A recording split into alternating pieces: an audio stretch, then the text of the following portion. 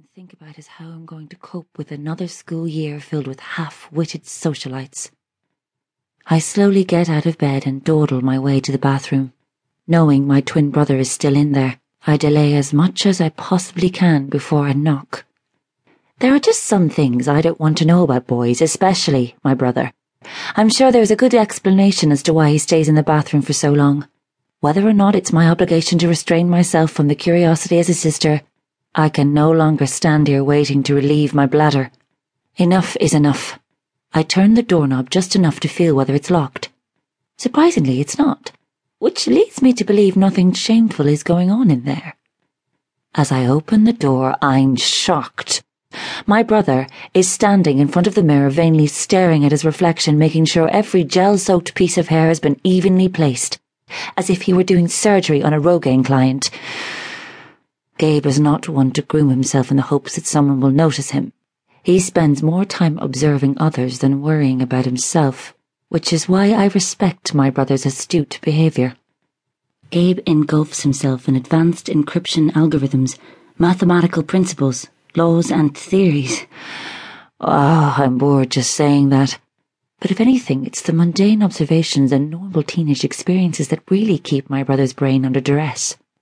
If there's a problem, then he'll surely find a solution, but not without the common hormonal stress that comes with being a teenage boy. He's never had a girlfriend, unless you count the imaginary anime characters in the books he frequently drools over at night. Let's face it, my brother is a geek, but I love him just the same. He is family, and I would protect him at all costs. Gabe is extremely smart, caring, sincere, giving, and selfless. He always wants to do the right thing and would sacrifice his own agenda to help others. I, on the other hand, couldn't be any more the opposite. I'm moody, blunt, selfish, and have no fear. Gabe turns the other cheek when someone knocks him on his ass, whereas I will put my foot up theirs. But I'm slowly trying hard to be more like him. Gabe, I say, what are you doing? Gabe looks at me, startled, responding rather shakily. I just thought I would do something different since, 1 year closer to manhood. Manhood? I snicker. Judging by the nicks on your face, I see a careless boy with a razor he shouldn't be using yet. I could have saved him the trouble by plucking that rogue chin hair with my tweezers, but I can now see why he nicked himself. He's using my razor, the one I run up and down my hairy legs every 2 weeks.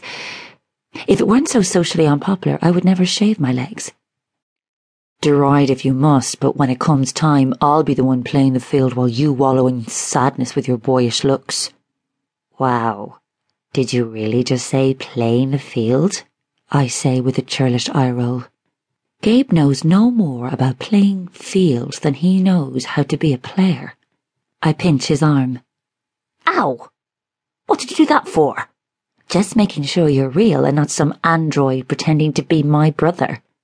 There must be something in the air causing these delusions of his, because I've never known my brother to go to such great lengths to groom for the opposite sex. He's a shy wee lad with the girls, but I guess I should be happy that he's making a concerted effort to change that, even though I'm not too delighted about the boyish looks comment. Big deal.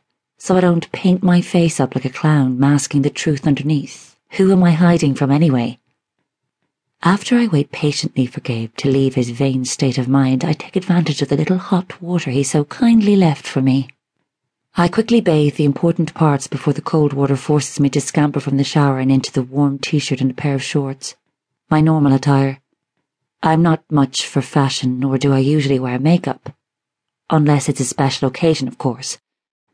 Although today may be special, it's too damn early in the morning to get all dolled up. When I head to my room to brush my hair, I gaze upon a small locket lying on top of a wooden music box. I pick it up and open it as I often do, staring sadly at the picture of my mother inside. As I look at myself in the mirror, I notice some of the same traits I share with her. I sigh. It's all I can do to keep the tears from rolling down my cheeks. My hair is the colour of midnight, and my milky white skin has turned a light olive from the summer sun. I have my mother's pouty bottom lip and hazel eyes that soften under dim lighting.